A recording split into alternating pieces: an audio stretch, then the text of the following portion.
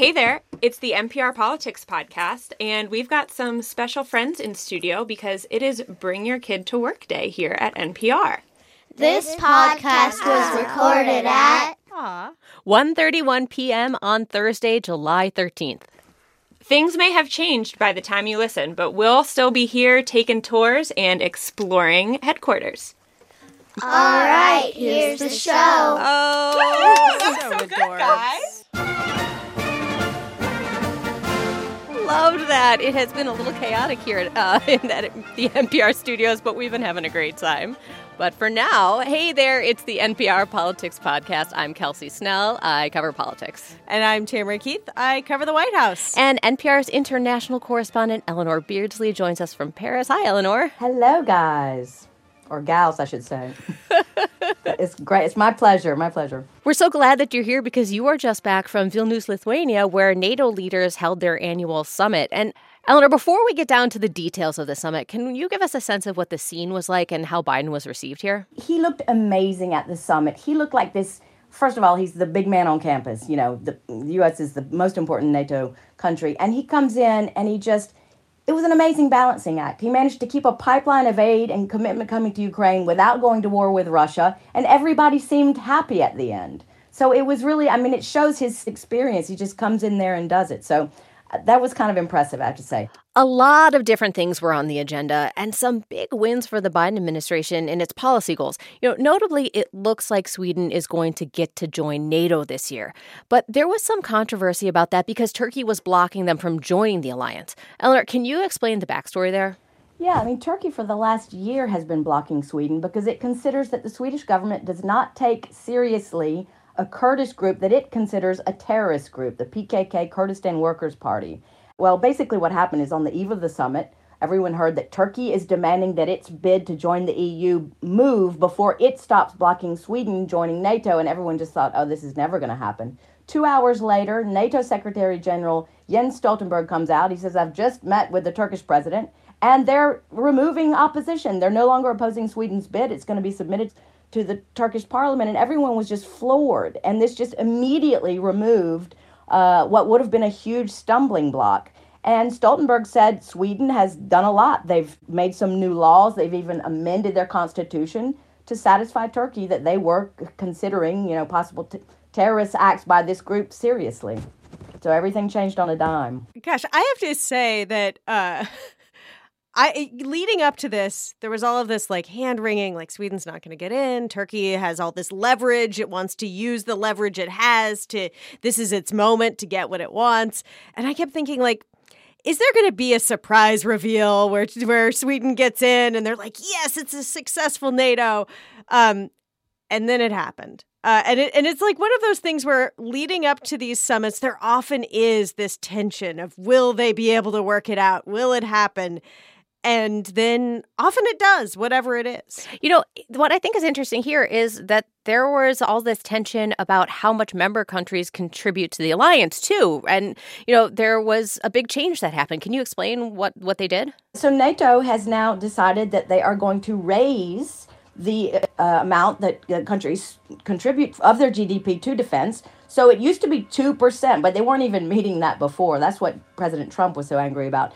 So 2% used to be the ceiling, that was the upper, what the countries needed to be spending on defense from their GDP, and many countries weren't reaching it. It's now the floor. Everybody is spending that, and many countries are spending more than that because of Putin's invasion of Ukraine. Tam, I'm remembering when then President Trump would talk about NATO, and he would always get so angry at members for not spending enough on their militaries.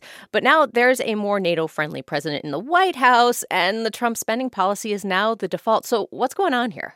Right. And Trump was actually lambasting them for not spending enough on NATO or not giving enough to NATO, not really making the nuanced distinction that, in fact, what they were supposed to be doing was spending on their own defense, which contributes to the collective defense, because this alliance is a collective defense alliance. And as Eleanor said, what happened? It's not Trump, it's not Biden, it's Vladimir Putin. Now, President Biden claims a lot of credit for uniting NATO and for bringing our alliances together, and America is back and all of that. And certainly that is a factor.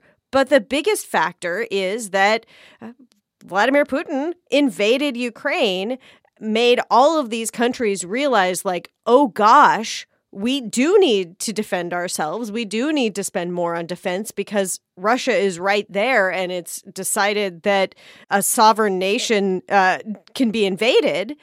And so these nations are now spending more on their collective defense. Eleanor, how explicit was that reference to Putin and that discussion of the change being related to Putin? Everything is related to Putin. I mean, he was the boogeyman behind the whole summit. And you just felt it. It was there. And we were in Lithuania, which was, part of the Soviet Union. And we were so close, really, to the Belarusian border. So it all felt very close and very relevant. And so nobody even needed to talk about it. It was just there. In fact, Biden made reference to it. He gave this really rousing sort of, democracies will stay together against evil speech at Vilnius University right after the summit. And there was just thousands of people there. There were even people listening out in the streets on their cell phones. But anyway, here's what he said. He's referencing Putin here. He's still making a bad bet that the conviction and the unity among the United States and our allies and partners will break down. He still doesn't understand that our commitment, our values, our freedom is something he can never, never, ever, ever walk away from. It's who we are. I mean, it's who we are. So, yeah, that was the mood there that night after the summit. All right, we are going to take a quick break, and when we get back, NATO's increasing role in the war in Ukraine. And we're back. Ukraine has been top of mind for NATO and its members since the war began. Eleanor, what sort of commitments were made to help Ukraine's war effort? Well, they didn't get a timeline for NATO membership, but all the allies said Ukraine's future is in NATO. But what they got was like a permanent pipeline of weapons deliveries and support for as long as it takes. And Biden trotted out this new scheme with the G7. It's a G7 scheme, but they invited other countries to join. It's like a long-term, massive bilateral security commitments to help, as Biden said, Ukraine defend itself and deter future Russian aggression. We are going to help Ukraine build a strong, capable defense across land, air, and sea, said Biden. And he said it's unwavering. It will never end. And so it was really, no, they didn't get into NATO, but you did get the feeling that there was massive support for Ukraine. And so Zelensky sort of changed his mood. He seemed resentful at first, but there's going to be F-16s coming. There's just going to be continued weapons for as long as they need them. So, Tam, why would there be an unending commitment and all of this commitment to spending significant money on providing all of this support to Ukraine, but not a timetable for the country to join the military alliance as a full member? So the thing with NATO is that it has this Article 5 commitment. If one member is attacked, all are attacked. All are then essentially at war. And the countries of NATO do not actually want to be themselves at war with Russia. Mm-hmm. And so part of this is simply that Ukraine is in a hot war with Russia right now. And the NATO alliance, while obviously supporting Ukraine in very significant ways with deliveries of weapons and training and all of this, also want to keep something of an arm's length.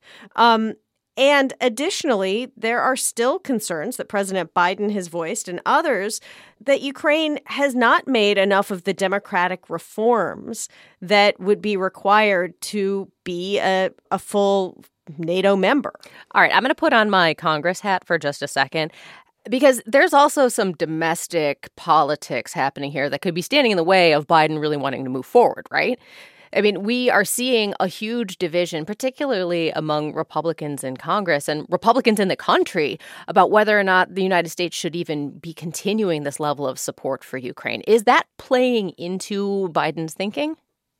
Well, certainly what you have here is a really interesting divide in public opinion, where Democrats are much more likely to support the administration's actions to help Ukraine, and Republicans are much more likely to have concerns. And support for Ukraine has diminished slightly, And that's all coming from the Republican side of the ledger, if you're looking at polls.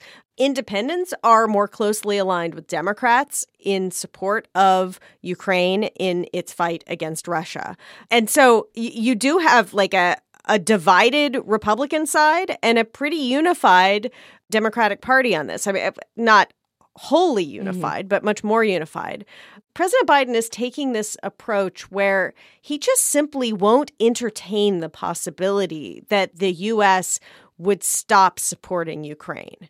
And he's been in this mode for a while now, where although, as you say, there is pushback from Republicans in Congress, at least some of them, he still has people like Mitch McConnell and other key Republicans who support this effort.